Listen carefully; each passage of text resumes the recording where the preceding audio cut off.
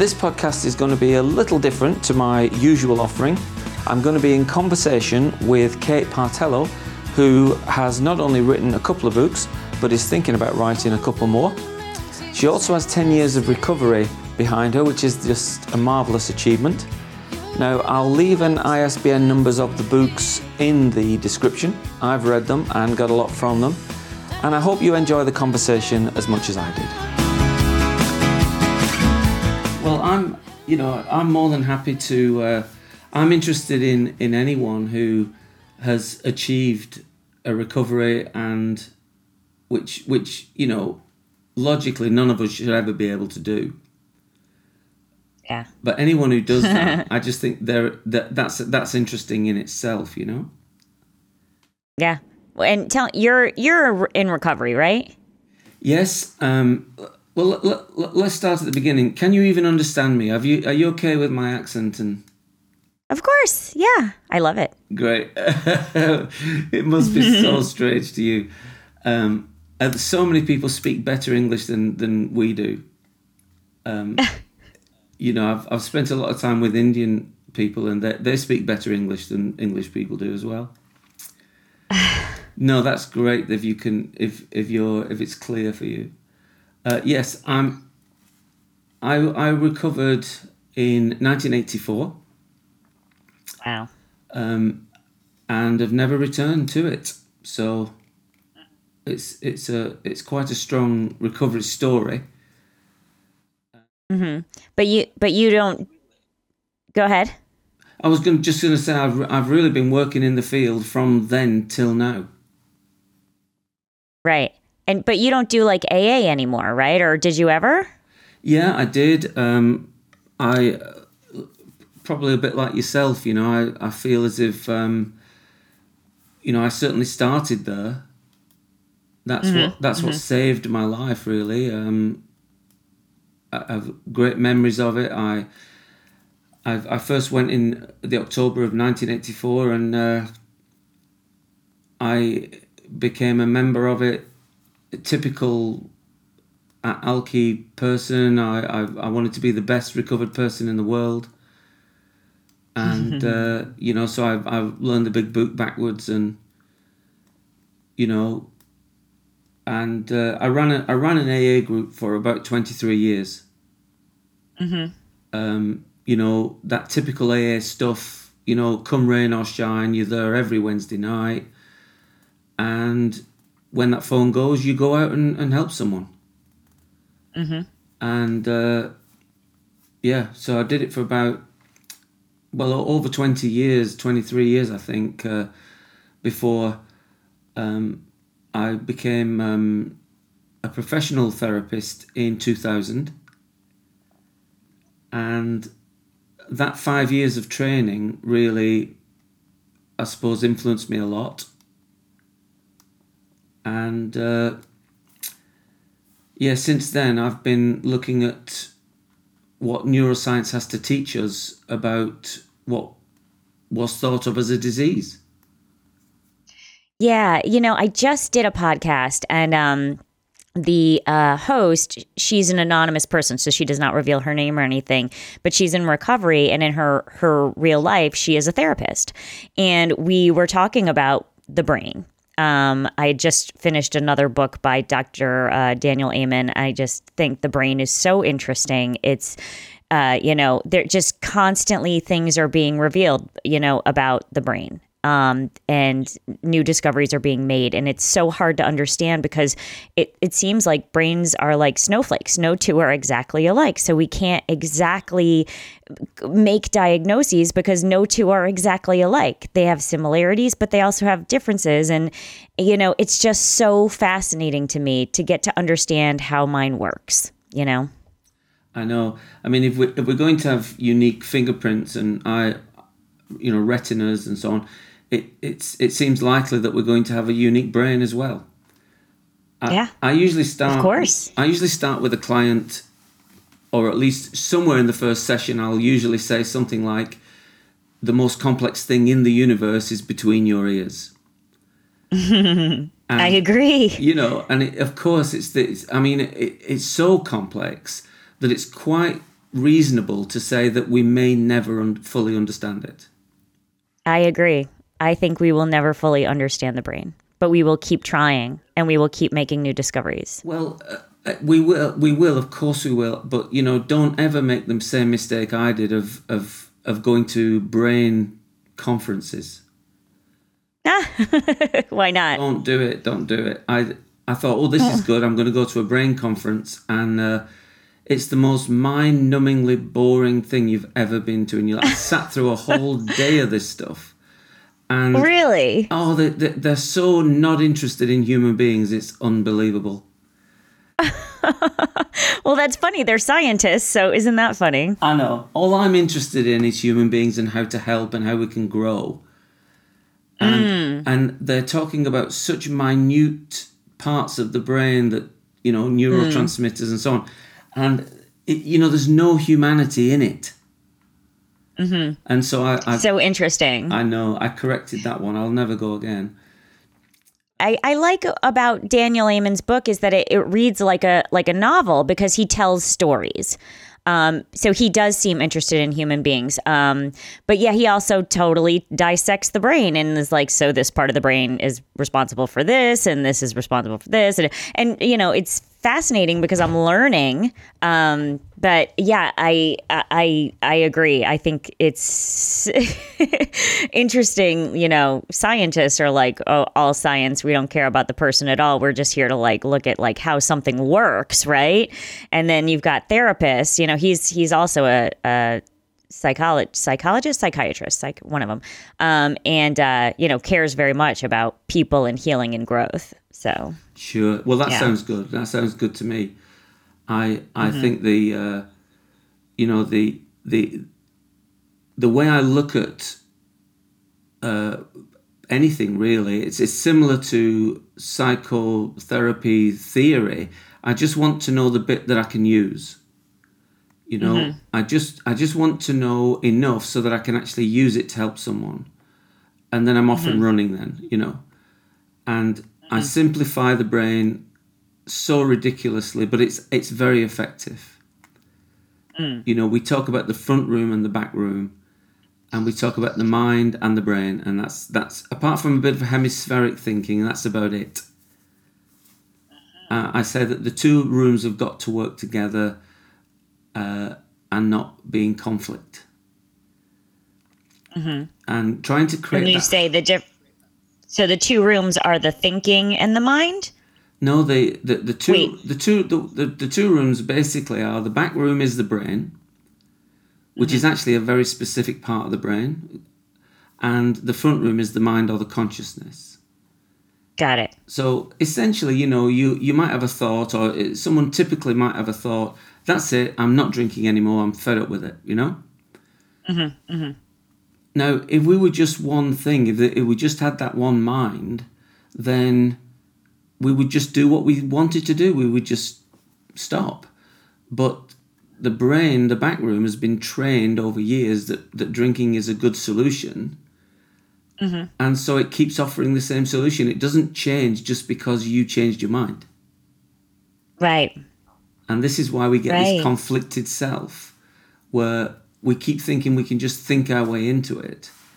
And so, it's just a fascinating part of therapy to try and create this harmonized self, to understand that we have parts. And that. Would you say then, would you agree with, because AA would call that willpower? We're trying to run the show with our willpower and we don't have it. And then, they say, well, the solution to that is God, is a higher power, something that is all powerful. So would you say willpower lives in the back room and God lives in the front room? Well, I would. Or would you say no? That's all nonsense. No. I would say that we have willfulness, and we have motivation, and so on, and that can get you so far. But essentially, the brain tends to win these arguments. Yeah. And it's basically the what we might call the medical model, or at least that's what I call it, or the disease model, essentially puts you in conflict with yourself. It basically says, you've got an illness. Mm-hmm. And so any medical model has to start with the same presupposition, which is there's something wrong with you. Mm-hmm. Now, if you were to ask me now what I mean, there's many things I love about the Big Book. There's many things I love about AA, but the thing that I often quote these days is the idea that, I think it's in the preface to the 3rd edition, but it basically says God is constantly revealing more to us. Amen. That's my favorite part of the Big Book. More will be revealed. I will tell you that's the truest statement. That is the truest statement in that book. Well, absolutely. Great. I love it mainly because that is the genuine humility that existed in the beginning, where they knew that they didn't know everything. Mm-hmm. And they also knew that science would reveal more, and that, they would understand better, because all they had in 1935 was observation. They observed people, and they observed what they did and how they behaved and so on. And so what did it look like? Well, if you observe somebody, it looks like this thought, this compulsion to drink just comes from nowhere. That's what it seems to do. And if you've got nothing better than observation, that's what you're going to conclude, is that there's some kind of weird illness that makes you want to drink alcohol, which is just the strangest idea, right? If you think about it, I mean, what a strange illness that is, right? But once we, here we are 80, 90 years later, and now we do know more. And what we know now is that thought, that compulsion does not come from nowhere. It comes from you. It comes from your back room because you've trained it that way, and you can retrain it. So, yeah. To me, it's just a natural move on. But how a lot of people in AA get it's kind of a religious thing. They don't want to give it up. Mm-hmm. And of course, it does. It does work for a lot of people. I've spent a lot of time working and running treatment centres.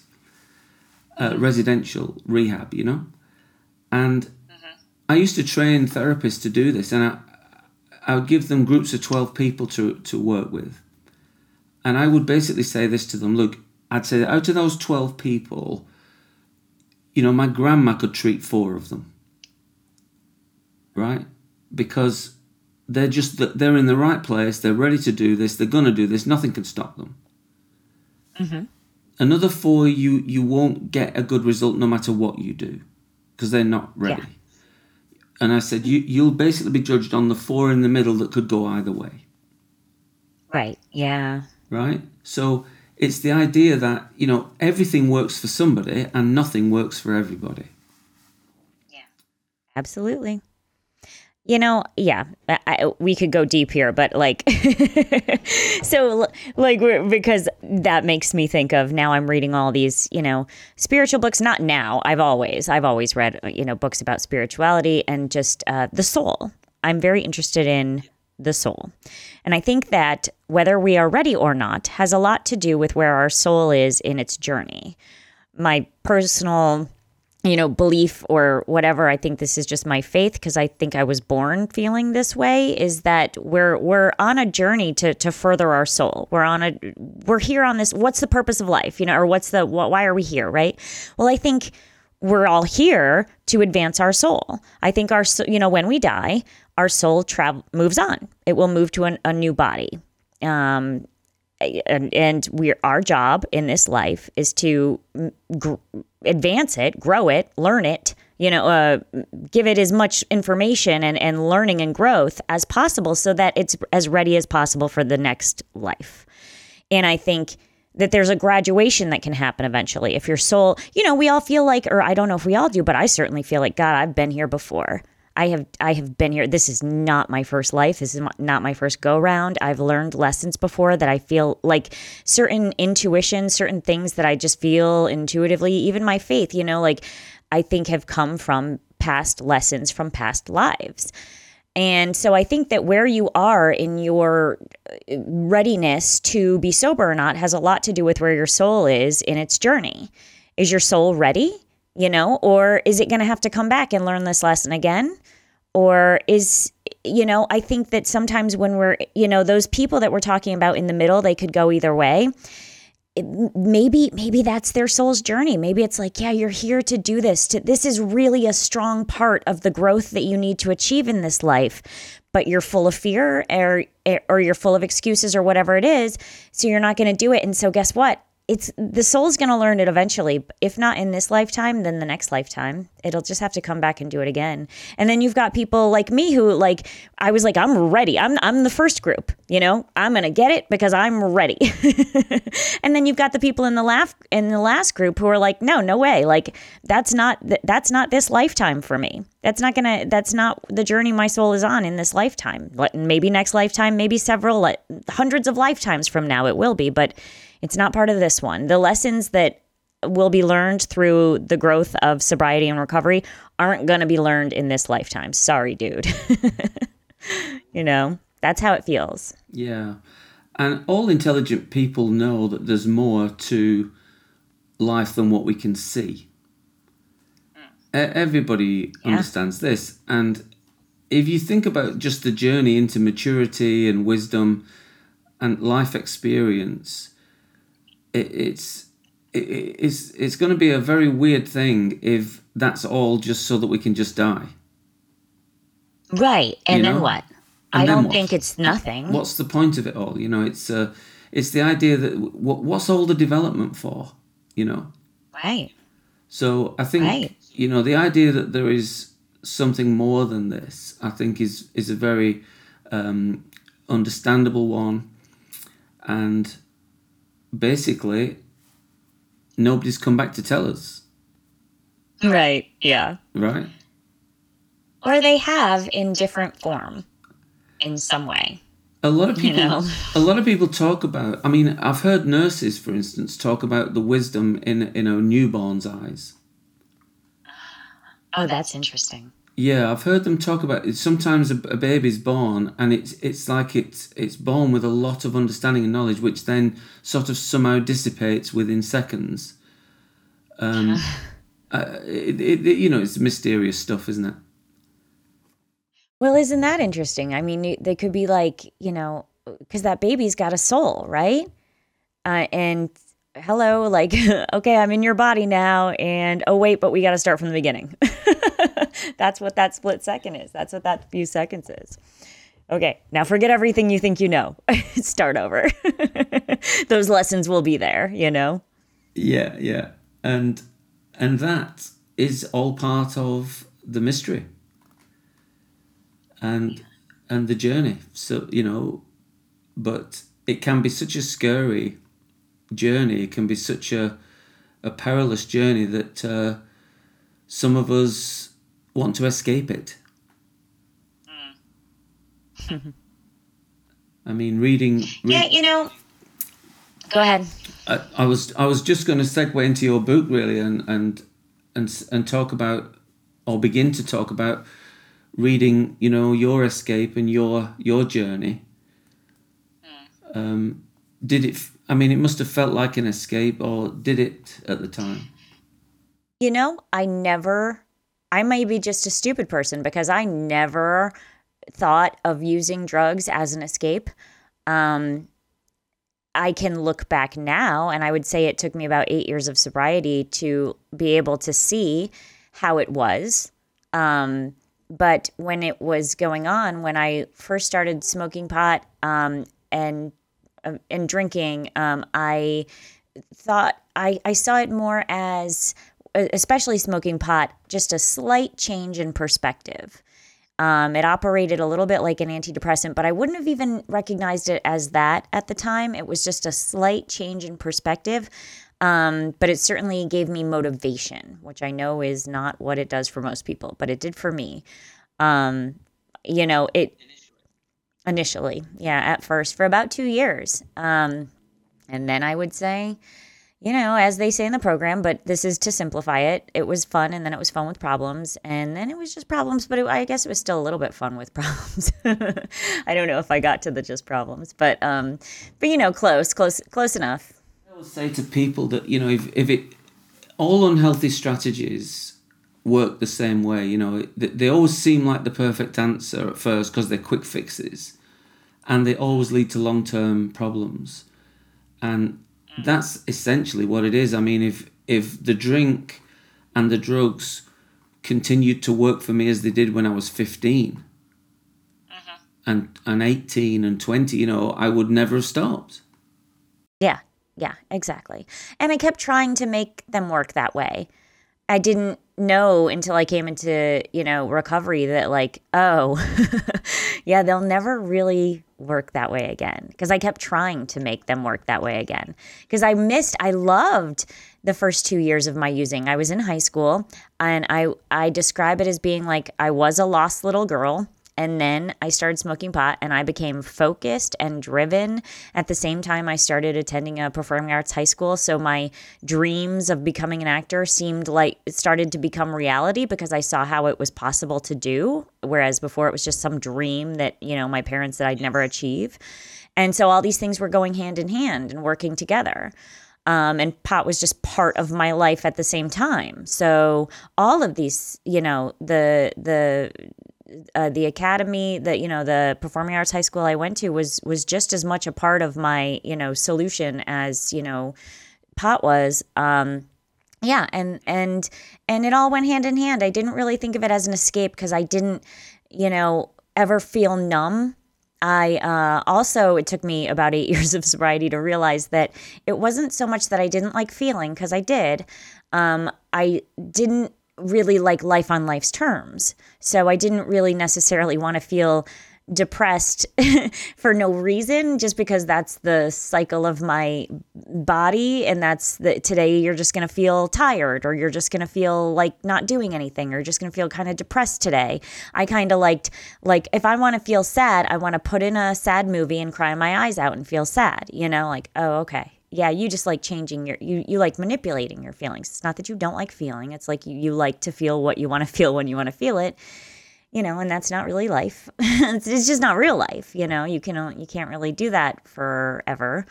And then, just like they say, and then eventually I started getting paranoid, and I thought everybody was talking about me, and, and nobody was. And I liked learning that lesson when I came into sobriety, that, hey, nobody's thinking about you. That was a huge weight off my shoulders, because I was so micromanaged by my parents that I did think everybody was like watching me, waiting to criticize me, because they always were. So it was a huge relief, and it was humbling, yet a huge relief to realize that no one's thinking about you when I got sober. And I was like, oh, good. Okay. Whew, I can really relax. So it's a load off. But look, let's not rush past this, because I think this was one of the one of the things I was most interested in reading your stuff. Because I don't know how much you've seen this yourself, but not a lot of people who get involved with pot start talking about being driven and focused. No, I know. No. And so I noticed this. So I'm thinking, well, I know that you talk about your sister a lot, and you the sort of mental issues that are in the family. And there's quite a lot of mental issues that are helped with medication that seems to have the opposite effect. Mm-hmm. I don't know if you're aware of that. Well, that's my sister. I mean, she was on Abilify, and that's supposed to help with delusions, and it did the exact opposite. Right. So you look at ADHD, and they sometimes give them Ritalin, which is supposed to speed you up, and it slows them down. Exactly, yeah. Mm-hmm. But you're now talking about pot, which generally most, if you talk to your I'm treating 2 at the moment, and they find it difficult to get anything together. Yeah. You start smoking pot and get driven and motivated. Yeah. And focused. And it just sort of made my personality reveal itself too, because I'm still driven and motivated, way more so now than ever before.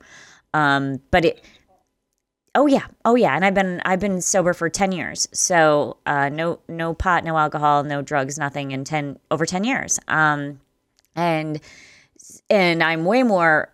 I'm more focused and driven now, but I never lost that. That never went away. It just sort of helped my personality reveal itself, I would say. But yeah, I used to get stoned and go for a run, get stoned and read, do homework, go to the gym. I went from C's and D's in school to A's and A pluses. I became focused, driven, motivated. And so, of course, I thought this will work for me forever. Look what it's doing for me, you know? Yes, of course. Yeah. And what just a wonder drug, right? It must have been the answer to everything. For me. Well, yeah, I didn't even know it. I just thought because my life had changed so much at the same time. So it wasn't just the pot. I started going to this performing arts high school. So I thought that was a huge part of it as well. And I started exercising. I might have started exercising a little bit before then. So I sort of like took care of my eating disorder at the same time. It's like everything happened all at once, And so all these changes, I was like, they all go together so nicely. Yeah. I mean, and it was such a time in your life. For me, drink was more. It certainly didn't focus me, but it was like all the lights coming on. They talk about that moment of like in The Wizard of Oz where it's black and white and then it goes to color. Yeah. That's how it felt for me at somewhere around about 15, when they finally could, we could get our way into a few drinking pubs and stuff. It's like suddenly everything made sense. I could see what the point of everything was, and all it is, you don't realize it at the time, but all it is it just takes away all the worry and anxiety. And you're free of it, and that feels so good that you actually think it makes you feel better, but all it's actually doing is removing feelings. You just like it. Yeah, that's interesting. Because, I probably wouldn't have even known that until right now, that, you're right. It is removing those bad feelings. Now I can look, hindsight is 20/20. I can look back and go, I guess I did have a lot of anxiety and worry. And then the pot coupled with this, performing arts high school took it away, because they both gave me this soothing of, no, look, your dreams are attainable. No, look, you're actually smart. No, look, you're actually interesting. That's another thing it did for me too, was really, I made friends with my thoughts. When I would smoke weed, I suddenly thought I was really interesting.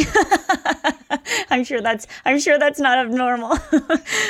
But like, I suddenly not only thought I was really interesting, I started to like myself, and like my thoughts and become friends with my thoughts, and they weren't all negative. So you're right. It did take away the negative thoughts. Yeah.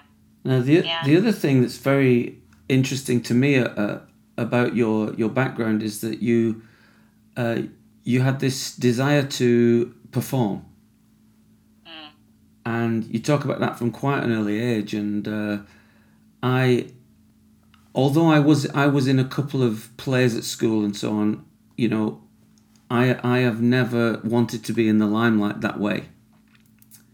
So it's fascinating to me because it's like a drug in itself, isn't it? Surely. Absolutely. Absolutely, it is. No, certainly. I can say, like, I did stand up for a while, and the best feeling in the world was when a stand-up show would go well, and the worst feeling in the world was when it would go badly, and I've had both, and I can tell you now, the feeling of an audition that went well is the best feeling in the world. And then not getting a call back for that audition is the worst feeling in the world. And it's a lot, but life is a roller coaster. There are ups and there are downs, and I'm trying to just live in peace with whatever happens, because I do that by reminding myself it doesn't really matter. Like, these circumstances, you are here to advance your soul. So just don't lose sight of that. Don't worry. If you don't get a call back for this audition that went well, that is just an opportunity for your soul to learn a lesson that it otherwise wouldn't have learned if you got the call back, So just what's that lesson? Let's embrace that. Let's go there. Yeah, You know? yeah. Well, I've written a long piece on my blog and talk to my clients a lot about learning through difficulties and saying that, That's all they are. They're opportunities. They're not difficulties. They're opportunities. sure, but they just don't feel that good sometimes. But No, of course not. but this is part of the conflicted self idea. It's the idea that there's a natural tendency in our back room or in our flesh or whatever you want to call it, that we want ease and comfort, and so we naturally turn away from discomfort or from anything that is painful or difficult. And so it's kind of reversing that trend and helping people to see the opportunity in it. And the most frustrating example of this for me was in running rehabs, because you got to have rules in rehabs and it's so irritating. But, somebody would come in, a typical person, they'd come in, they'd do 3 or 4 weeks or something, then they'd find a way to sneak some alcohol in or something like that. And they'd get drunk and we'd have to send them home. Yeah. Right? Now, what I'm saying today, probably 10 or 12 years after I've stopped doing that, I would now say that was the most interesting moment of the whole episode. But we couldn't use it because they had to go home. So now I work with people who are already home. Yeah. And so they don't have to go anywhere, and I can help them to learn from what happened, because that's the best teacher. Of course. Yeah. So, I'll give a good example. I'm working with a young man at the moment who's, we're in our second month now. So the first month I tend to do very intensively, and I talk with them every day. But the first month, every couple of weeks, he was having a bit of a cocaine episode on Friday nights. I think okay, this is sounding familiar. Go on. Yeah, so basically, I would work intensively with him on what happened, help him understand that the problem wasn't Friday night, but the problem was Monday to Friday. And working with him about dealing with resentment, fear, dishonesty, selfishness, and all that stuff. And so the 2 episodes that he had in the first month were much less serious than they would have been normally. And now we've got to a point in the second month where it's not happening. But he had to see for himself the connection between not learning from difficult episodes and then using drugs at the weekend. Once he started to see that connection and say, well, if I deal with this, now if I clean up my room, the front room, if I clean it up, then Friday night I'll just get straight through Friday night. And this is what's happening now. But if I was working with him in a residential, I'd have already sent him home twice. Right. We'd never have got to that point. Right. Of learning, non-judgmental learning and losing the fear of the drug. Yeah. But yeah, it's a very effective way of working, but obviously it's a terrible business model. I can only work with a certain amount of people every week. Yeah, it's interesting. I understand the whole consequences, and if you do this, you're going to get sent home. If you bring in drugs or whatever, if you fail the drug test, you're going to get sent home. That's the consequence. You know it going in, that's what you signed up for, and you broke the rules, and that's it. I get that. That is how I was parented. That's with an iron fist, just these are the rules, black and white, yes and no.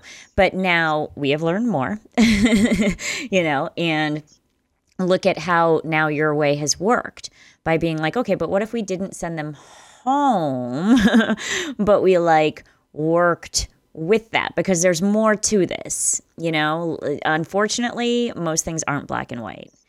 And we really have to exercise patience, in order to get to what's going on. Yeah. One of the biggest principles in your traditional rehab, your medical model, whether it's a 12-step or a CBT-based idea, is the idea of breaking the person. You know, these stories of, you know, Ringo Starr and other celebrities and stars, you know, cleaning toilets with a toothbrush and so on. It's the idea of, like a horse, you know, when you break a horse, and now it can be ridden, it can you know, conform to the rules and so on. And so this is mainly what traditional rehab is. It's just kind of breaking the person, so the willfulness is no longer running the show. Yeah, I mean, they talk about it in the big book. The ego has to be smashed, and then we all stomp our foot in the meeting when that's read, you know? And it's like, yeah, maybe. I don't know. Sure. Or... and it will, at some point, it will sometimes work for someone. But essentially, again, it's showing no understanding of neuroscience, that you're just conflicted with yourself. You know, there's a much gentler and much more dignified way of doing it than that. Yeah, I mean, it will work for some people, but it won't work for everybody. You know, I talk about that in my books. I think I talk about, you know, the iron fist parenting really worked with me because that's how my brain works. My sister, not at all. She's the opposite. You know, we couldn't be more different in that, you know, in that way. You know, you tell her to do something, her answer is no.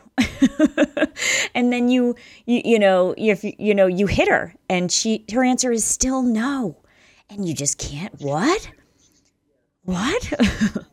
It's a well-known psychiatric condition to be demand averse. So that literally the harder you tell her, the more she'll say no. Yeah. So it's the... And my dad just threw up his hands and he kicked her out of that. You know, he got rid of her because he couldn't understand how could somebody's brain work like that, you know? And it's like, well, yeah, it's much easier to give your kid away, you know, to a family for $200 a week to watch her than it is to humble yourself and try a different tactic because you're always right, you know? I know. And you mentioned this, and I know it's one of the last things you say in your first book about that, about, you know, your dad sort of not understanding a mental problem. You know, you just and you know, it reminds me of I don't know if you've ever read Bing Crosby's autobiography. No, I haven't. It's fascinating. When somebody's as strong-minded as that, you know. Now, he had several sons that committed suicide, you know. I did not know that. Wow, several. But, you know, they talk about, it's similar to Wittgenstein. Few of his siblings commit suicide. Now, the idea of the mental strength, Bing Crosby was quoted as saying, when he was told his son had a mental problem, he said, how does that work? You know, like he just didn't recognize the idea. Mm-hmm. Now, there's a reflection of that in what you were saying about your dad, not seeing what that was. He scoffs and rolls his eyes at just about everything that has to do with, you know, with psychology. Psychology is not even a thing to him. You know, with you know, if you say developmental disorder to him, he will roll his eyes and scoff at you. You know, that's not a thing. She's just lazy. Well, okay, that's not a thing. There's an easier explanation than that, yeah. But what what I'm interested in here is not so much his attitude as much as what it was like to be brought up by someone with that attitude. I still see it in myself. I will have the same reaction, and I've started to recognize that's not my reaction. That's my dad. My dad is in my head, you know, because I was raised that way. My wiring, I was wired by him. You know, my early, early on is all training by him. So that's how I operate, because that's how I learned early on, you know, to roll my eyes and scoff. And that's tough because my soul, like deep down, or not even that deep, part of me believes the opposite, or, you know, argues with him. So I've got this I've got this argument going on in my head of like, well, no, like developmental disorder is really a thing, and fighting with, you know, it's all, she's just, you know, it's a choice. Everything's a choice, you know, and she could choose differently, but she doesn't because she's lazy, you know. And just about everything, you know, I have the rolling, my brain is always rolling its eyes and scoffing automatically, to in response to things, especially when it comes to, you know, wanting to be an artist.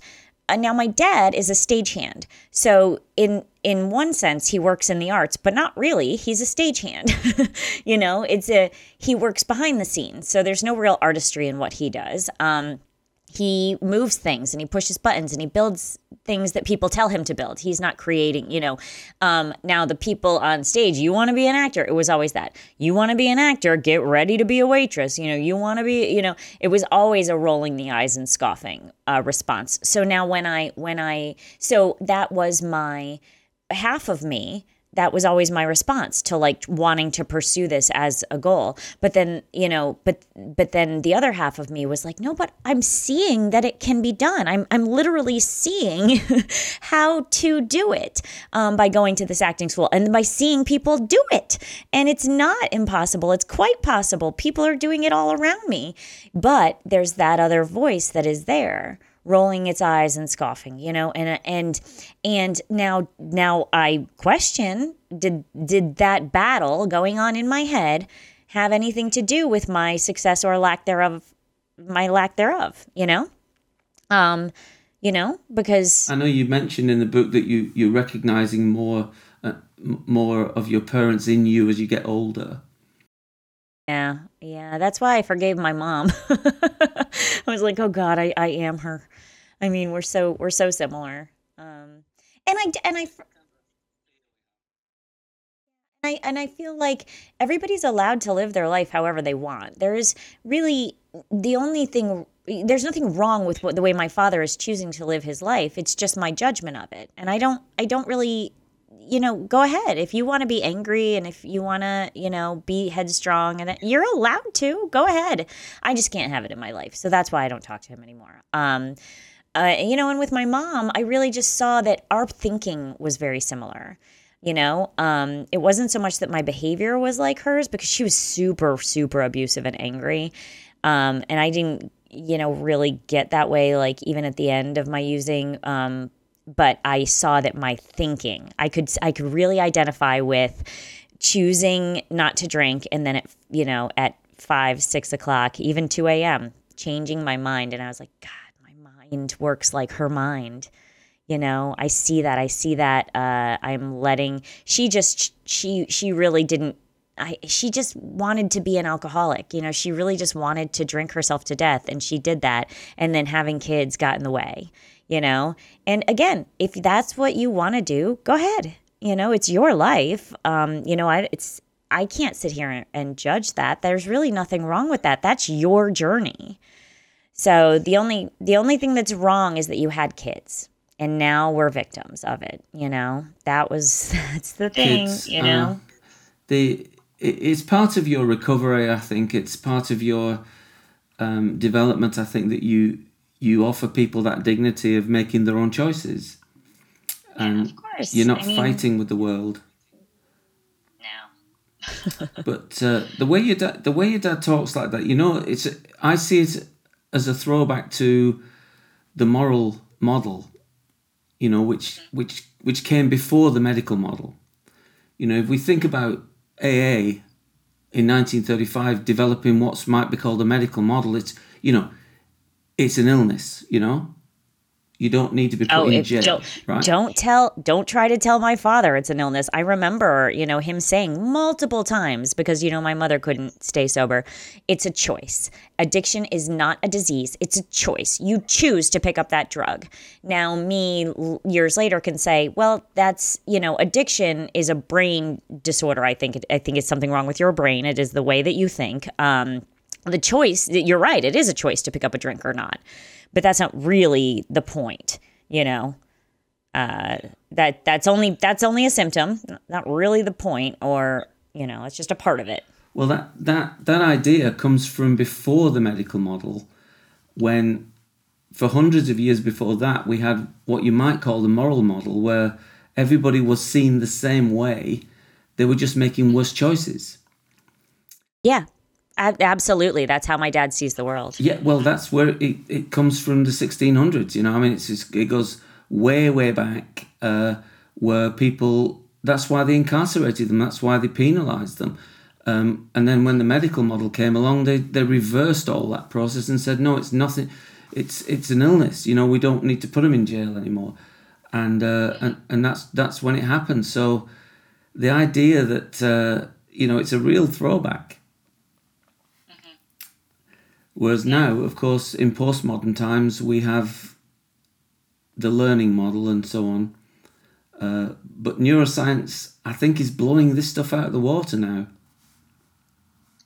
Yeah, I mean, my dad just he refuses to evolve. He really loves to read books about the war, especially he loves books about Hitler because he's kind of a dictator. And he's said to me numerous times, why can't it just be the way it used to be in the 50s when the dad went to work and the mom stayed home and raised the kids? And I remember thinking, you are so delusional. Like, we couldn't be further from that. Why? I don't know, Dad, but like, if that's the life you were looking for with this woman, you crazy. You are more delusional than oh God, help you, And yeah. Because it can't. I don't know. You were born in the wrong time. I don't know. But I look at my mum and dad and the way they brought us up in northern England, and I do, I think about that sometimes. I wonder what they were after. I wonder what they were trying to achieve. It escapes me now what they were trying to go for. But it was a different time, and the way that your dad talks, the way that I've heard my dad talk, it comes from a time when people didn't talk about stuff. Oh yeah, definitely. He doesn't believe in therapy at all, and no. Okay. Yeah. No, you just get on with it. Yeah. And yeah, I don't know. I think there's something lost and something gained, and what I do, I say it's 50% therapy and 50% life coaching. It's not really counselling, it's just a very specific form of guided counselling. It's interesting though. Sorry, I just before we move on completely. My dad though, it's interesting where, I was talking about your soul's on a journey, and whether you're fighting its growth or going with it and embracing it and moving forward, maybe a choice, is your choice. So my dad, although he rolls his eyes and scoffs at anything at all, the notion of, healing or growth or psychology, he did go with me several times to a meditation class. It was this meditation group that I used to go to, that I started going to in high school, because this guy who was this meditation, I don't even want to say teacher, just like coach, because he didn't charge or anything. He was just this guy. We called him a meditation man. And he was just this happy, skinny dude that would, like, older dude that would come into the restaurant I worked and just like laugh. And he, and just like spread good energy and talk to people, and, he'd eat and stuff. And I started talking to him and ended up going. He's like, yeah, I do this meditation thing. You should come. And it was a group of people. Some of them were in recovery, and some of them were just people who were interested in learning about meditation. And he taught us all meditation, and he called it transcendental meditation, but I don't really know that is the category it would fall under. And he wasn't even about that. He was like, we're just going to sit here now. We're just going to sit here for I'm going to set my little alarm here for 20 minutes, but I'll lead you into it and I'll lead you out of it. But, we're going to focus on our breathing. I'm breathing in, breathing out. And then when our thoughts wander, which they will, that's totally fine. We're not going to judge them. We're just going to bring our attention back to our breath. And I would do that. I would go with him like twice a week. And then I would do this meditation on my own. I actually ended up bringing him into my school, my high school, to teach a class about this because they were doing something about, I don't know, Eastern culture. And the teacher heard that I was doing this and was like, oh, could we do that? And so it was cool. But my dad went with me several times. Which is so unlike him, but I wonder, but why? Why did he go with me? He was interested he was like, maybe, I think that, his soul was seeking some peace, was searching for some growth. And maybe that was its little dipping its toe into the waters of, this lifestyle or not this lifestyle, but this way. What if I dip my toe in this other direction? What would it feel like or look like? And I don't know that he, my dad is an instant results kind of guy. That's why he liked drugs, and that's why he rolls his eyes at the idea of therapy, because if it doesn't work instantly, then what good is it? But I don't think he hated it.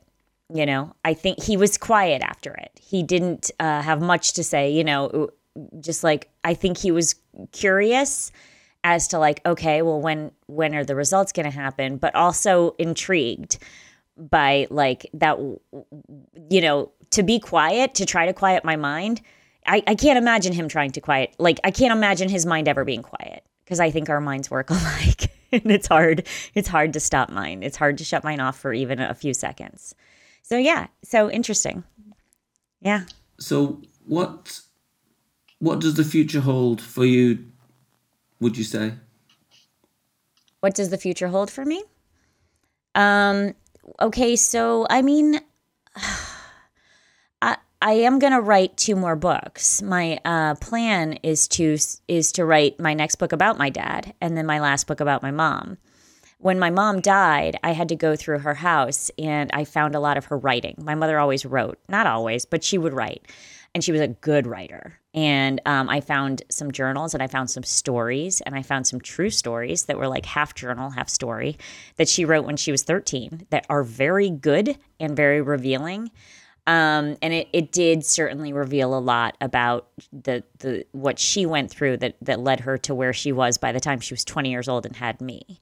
And so I want to write these 2 more books that focus, because, my first book, Down the Rabbit Hole, is about me, really, although I talk about all my family. It's my memoir. And then my voicemails from my sister is about my sister. And her struggles and her life and her mental illnesses and whatnot. And now I want to do a book about my dad and a book about my mom, and I want to sell it as a series called Portrait of a Dysfunctional Family. I think if I saw that, I would buy that, because everybody has a dysfunctional family. And I like dissecting things. I like, this happened. Now let's talk about it. Why'd it happen? What can we learn from it? Let's talk about how our brains work. I'm very, very fascinated in learning why we think the way we think, why we act the way we do. Both from the idea of looking at the brain and the idea of looking at our soul's journey and our motivations. And so that's my plan. That's what the future holds. And then hopefully it also holds, some acting work. Yeah. I mean, I continue to move forward in that way. So, just hopefully I can be like, oh, look for me on blah, blah, blah, look for me on this commercial. I'm very interested in this idea, particularly from my perspective as a practitioner, that you talk about this idea of down the rabbit hole.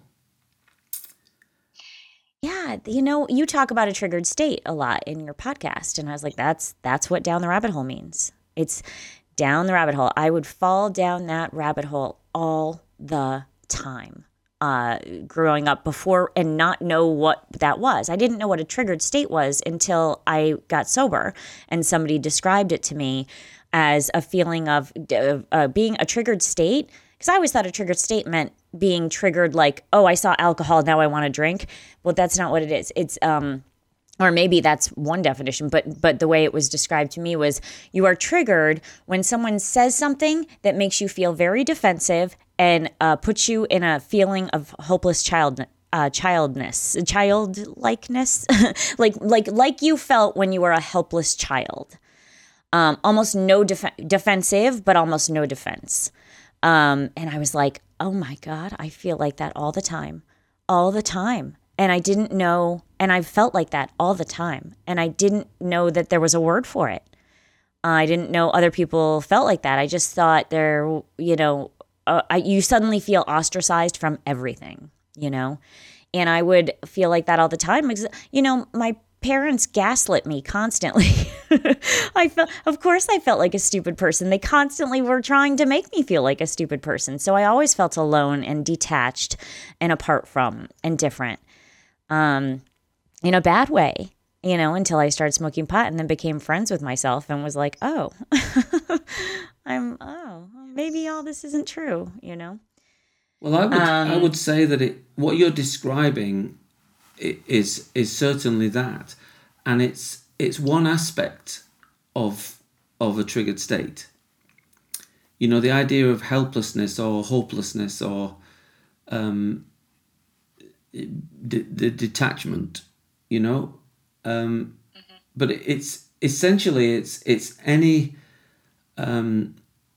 situation where your brain perceives there to be threat. Yeah. And so you get defensive. And I try to tell people now, defensiveness is your friend. When you feel defensive, that means somebody has triggered something in you that is something that there is some truth there that you're not ready to admit. But what if you were ready to admit it? What if you were ready to face it? Let's just pretend you are. That's an opportunity right there. I tell people that in recovery. And yeah.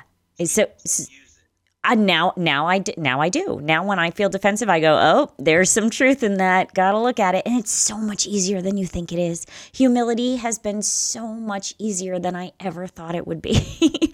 You just go, oh, I was wrong. I'm sorry. and everybody moves on. As soon as you admit it, you're free. And then you move on and then people forget about it. But if you never own up to your stuff, people never forget it. Never move on. It's a real sign of the progress that you've managed to make, because to do that, you're making it sound, really simple, but there are points in people's lives where they just cannot, they don't feel safe enough to do that. Mm-hmm. I get it. I hear you. So it's wonderful when you can. Because, as you say, it's so much simpler and it resolves so many difficulties so quickly. But if the world is just too scary to do that, then you're just going to get reaction. So helping someone to get to a point where they can even consider doing that is part of what I would say I do. Realizing that, people get triggered in the sessions, you say things, but you work with that. You're working with, it's really any situation or any physiology where you're not completely in control. And if it's an extreme version of that, then you're not in control at all, So when you were down this rabbit hole and when you felt hopeless, how much control over yourself did you have at that point, would you say? Oh, God. I mean, until recovery, none, I lived in defensiveness. Because I really didn't know there was any other option. I'm feeling this way, so that's what is. The possibility that there's some other way to feel, that I can go, wait a minute, hold on and step back and turn and pivot, and readjust my thinking. I didn't know any of that. I didn't know any of that at all. I do now, and it's so much simpler than I would have ever thought it to be because I didn't even know it was possible. Well, this is a good point to maybe just quickly explain the difference between the medical model and the neuroscience model. Because in the medical model, in the disease model, we would say that what you've done is to develop that ability. That you've grown or developed it. You've achieved it. Whereas the neuroscience model says you already had it all along, but you didn't access it. Yeah, I mean, I guess I agree with that. But maybe I'd agree a little bit with both. I kind of see too, like, oh, maybe I learned this. You know, maybe sobriety and recovery has something to do with learning how to do that. But I also think we have everything we need all along. It is just a matter of accessing it. You know, it's in there. Well, it's the back room that stops you accessing it. It's the back room that takes over. And when it takes over, then you lose connection with your calmness, your clarity, your confidence, your courageousness. Your brain wants to protect you. And so when it perceives threat, it takes over and it protects you with whatever you've trained it protects you. Whether it's drugs or whether it's defensiveness or anything else. With some people, it's aggression. With some people, it's other forms of behavioral addiction, you know, workaholism, porn, gambling, whatever. It's whatever you've trained your brain is a good protection it offers you at those times. So fascinating to me. I mean, look how would you say it was consistent when you had that experience of going down the rabbit hole? Would you say it was the same every time? Would you say you recognized it by its consistency? I would say I didn't recognize it as I recognized it as feeling bad for myself. You know, because I think that my grandmother had identified, oh, she's feeling sorry for herself, you know, out loud to me when this happened. You know, and so I always thought of it as a fault. But I never really thought of it at all. But was it consistent? Did it happen the same way every time? Yeah, pretty much. Pretty much throughout childhood, and then even into adulthood, I would get triggered by, I had a smart boyfriend and he was like really smart and he would like talk at me and I would get triggered because he would like speak in large sentences that I was like, I'm too stupid to like follow what the hell he's saying. Like I'm, you know, and I would just like, boom, right there, right back to helpless childlikeness or childhood, just helplessness. And then I wouldn't hear anything he was saying because I'd be immediately just like down the rabbit hole, so far down there, I can't even hear you. You know, I can't hear you, let alone follow what you're saying. And then he would just talk. And I would just be down there. And then I'd be down there and I'd be like comforting myself, just like I did when I was a kid, being like, I wonder if he knows that it's literally been 4 hours since I've said a word. Like, does he even know that? Is he aware that he's been talking for 4 hours and that I've said nothing? I am watching the clock. It's been 4 hours. I wonder what he said. Like, I wonder if any of it would make sense to me if I was listening, you know, and I'd just be down there, like making myself laugh, like talking, but down that rabbit hole, you know, you know, and it would take days sometimes to come out of that, you know? So the idea from my perspective is that we understand that as a part of you. And that's why it's so consistent, is because it's like almost like I think of it almost like a mental snapshot. But it's a more complex form of photograph. So it doesn't just include a visual image or an embodied self. It also includes attitudes, beliefs, worldly experience, and so on. So it doesn't surprise me to hear that when you were right down that rabbit hole that you couldn't really listen, you know, because it's probably from a younger time in your life when you weren't capable of understanding sentences like that. Yeah. Oh, absolutely. Oh, yeah. It all goes back to early childhood. Everything. It all does. Because that's where we're wired. That's where we learn how to behave in the world and how to think. That's where we learn. Yeah. So, of course. That's how the brain takes over. Yeah. Yeah. So again, this is more or less where we started tonight, saying, how do any of us ever actually recover? It's easy to see why some people call it miraculous.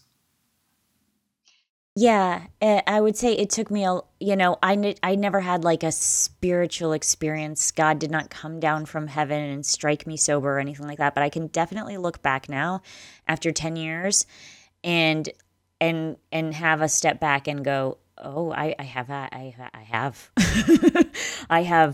have come far, and that's good, and that is a miracle, I don't look at my life on a day-to-day basis and go, miracle, miracle, miracle.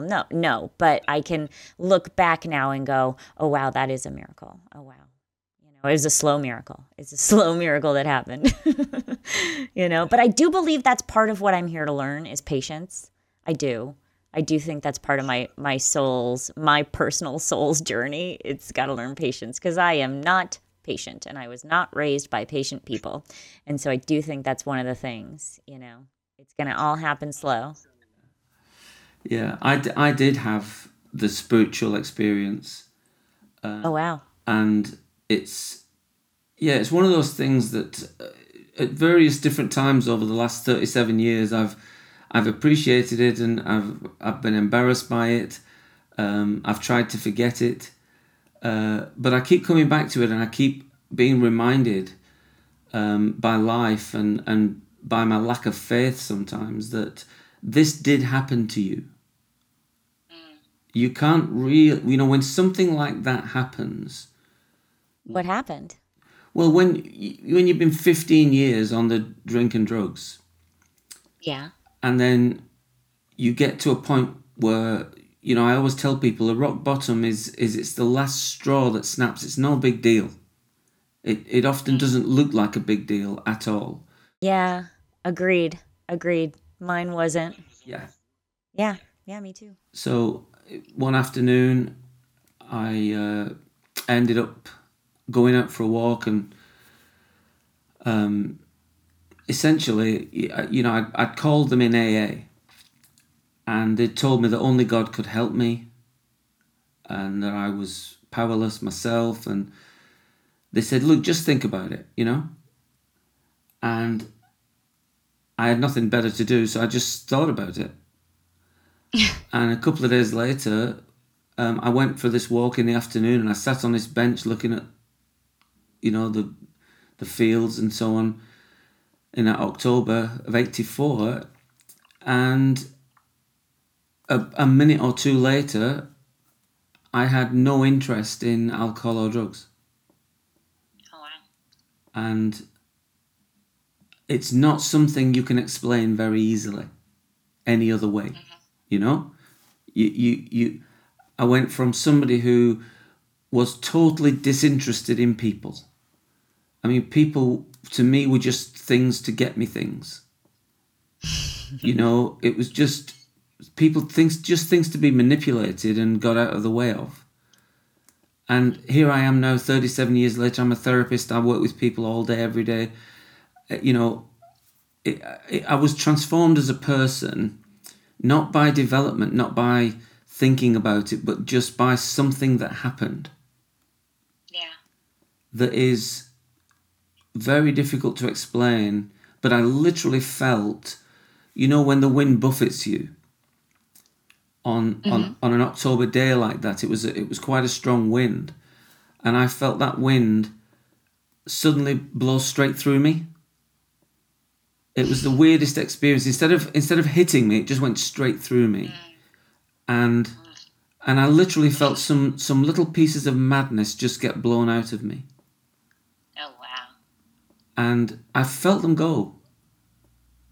And it was the weirdest thing, because you don't get any little instruction leaflet that says, oh, Dave, what's just happened to you is this, and This is how it's going to feel from now on. I had no idea what had just happened. All I knew was I had no interest in drink or drugs from that day to this. And when I tried to explain it to people, it's a very difficult thing to talk about. How do I know what it was? I knew it was the right moment in my life for something like that to happen, and it did. Now, not everyone has that experience, which is why I'm sometimes been embarrassed about it in the past. Because I didn't want to sound elitist or something. You know what I mean? Right. I know. I worry about that because now everybody thinks, not everybody, but people are like, you're judging me. And I'm like, I'm not judging you. I just have, for Christ's sake, I don't care about, like, I don't care enough to have a judgment. I'm just telling you that, from a place of 10 years of, sobriety. So like, I'm not judging you. I so worry about that because I know. Yeah. No, but it is a bit of a trap though. It is a bit of a trap because if, you're trying to talk to a vulnerable person who you're trying to gain some trust. And if you start talking about how, useless you are or something, then you're not really selling them much. But if you try and tell them how great everything is, then they feel like you're kind of looking down on them or something. Right. I just try to be honest. I mean, I hate it. I will tell you one thing that I hate about AA is that it's full of people, and people are full of shit. At least some people. A good, percentage of people in AA are lying.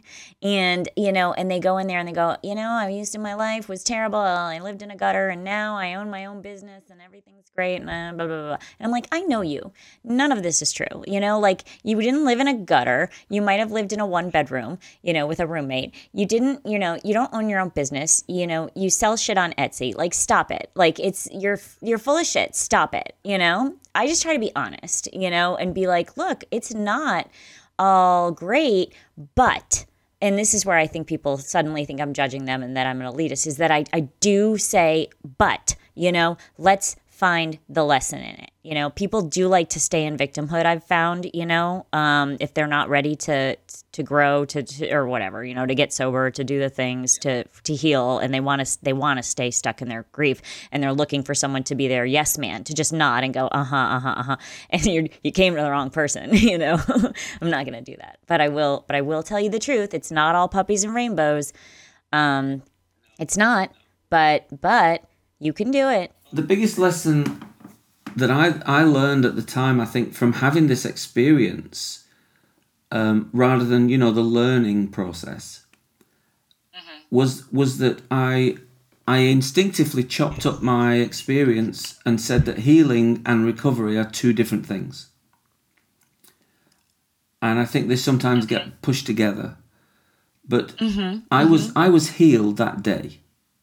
And I can't take any responsibility for it. It just happened to me. But I wasn't recovered, Right. Yeah, I hear what you're saying. I tell people AA and recovery are not the same thing. AA is one thing you can do to help you recover. But AA is not recovery. Yeah. AA is not sobriety. Go on, sorry. But yeah, I hear you. Yeah, it's really helped me in my practice. I think that that some people get that sort of instant healing thing, some people don't. But recovery is your responsibility. It's about growth, and it's about facing things and taking responsibility for yourself, self-leadership, and that. Everyone has to do that, whether they have the learning, recovery, healing, or the instant healing.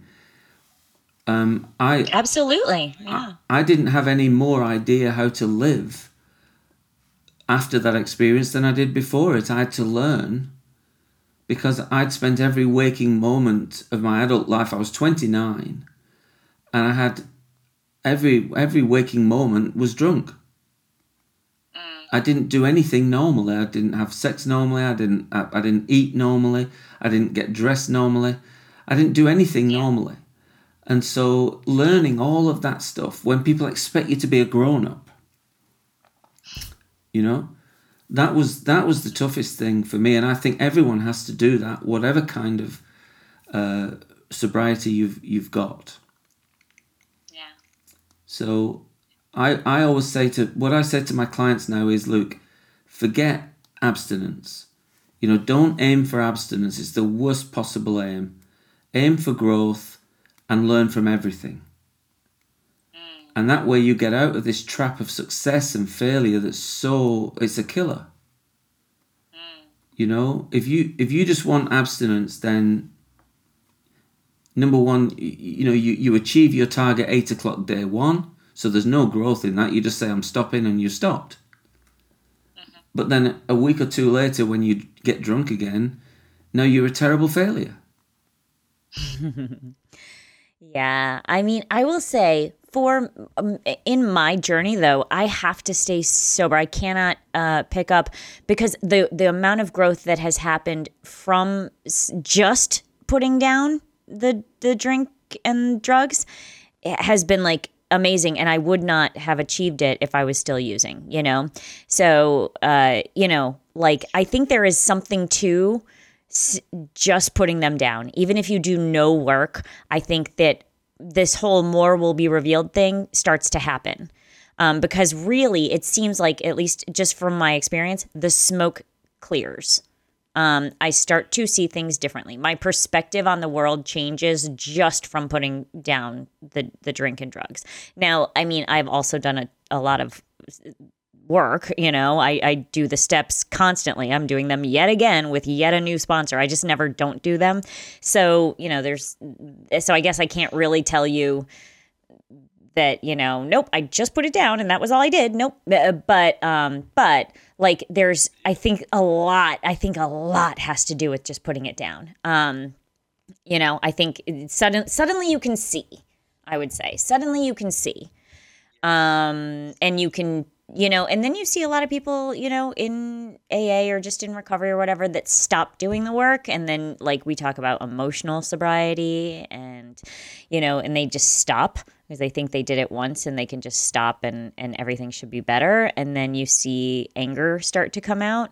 And it's interesting because, that's exactly what would happen if I had kept drinking. Anger. Like, you ever see an old happy drunk person? Like, no. Like, you see old angry drunks. You never see like an old alcoholic who's really fucking happy. And that's exactly what will happen. Just if you're not doing exactly what you're saying, just grow. Just aim for growth. If just grow and learn and admit and be honest, which is a big thing.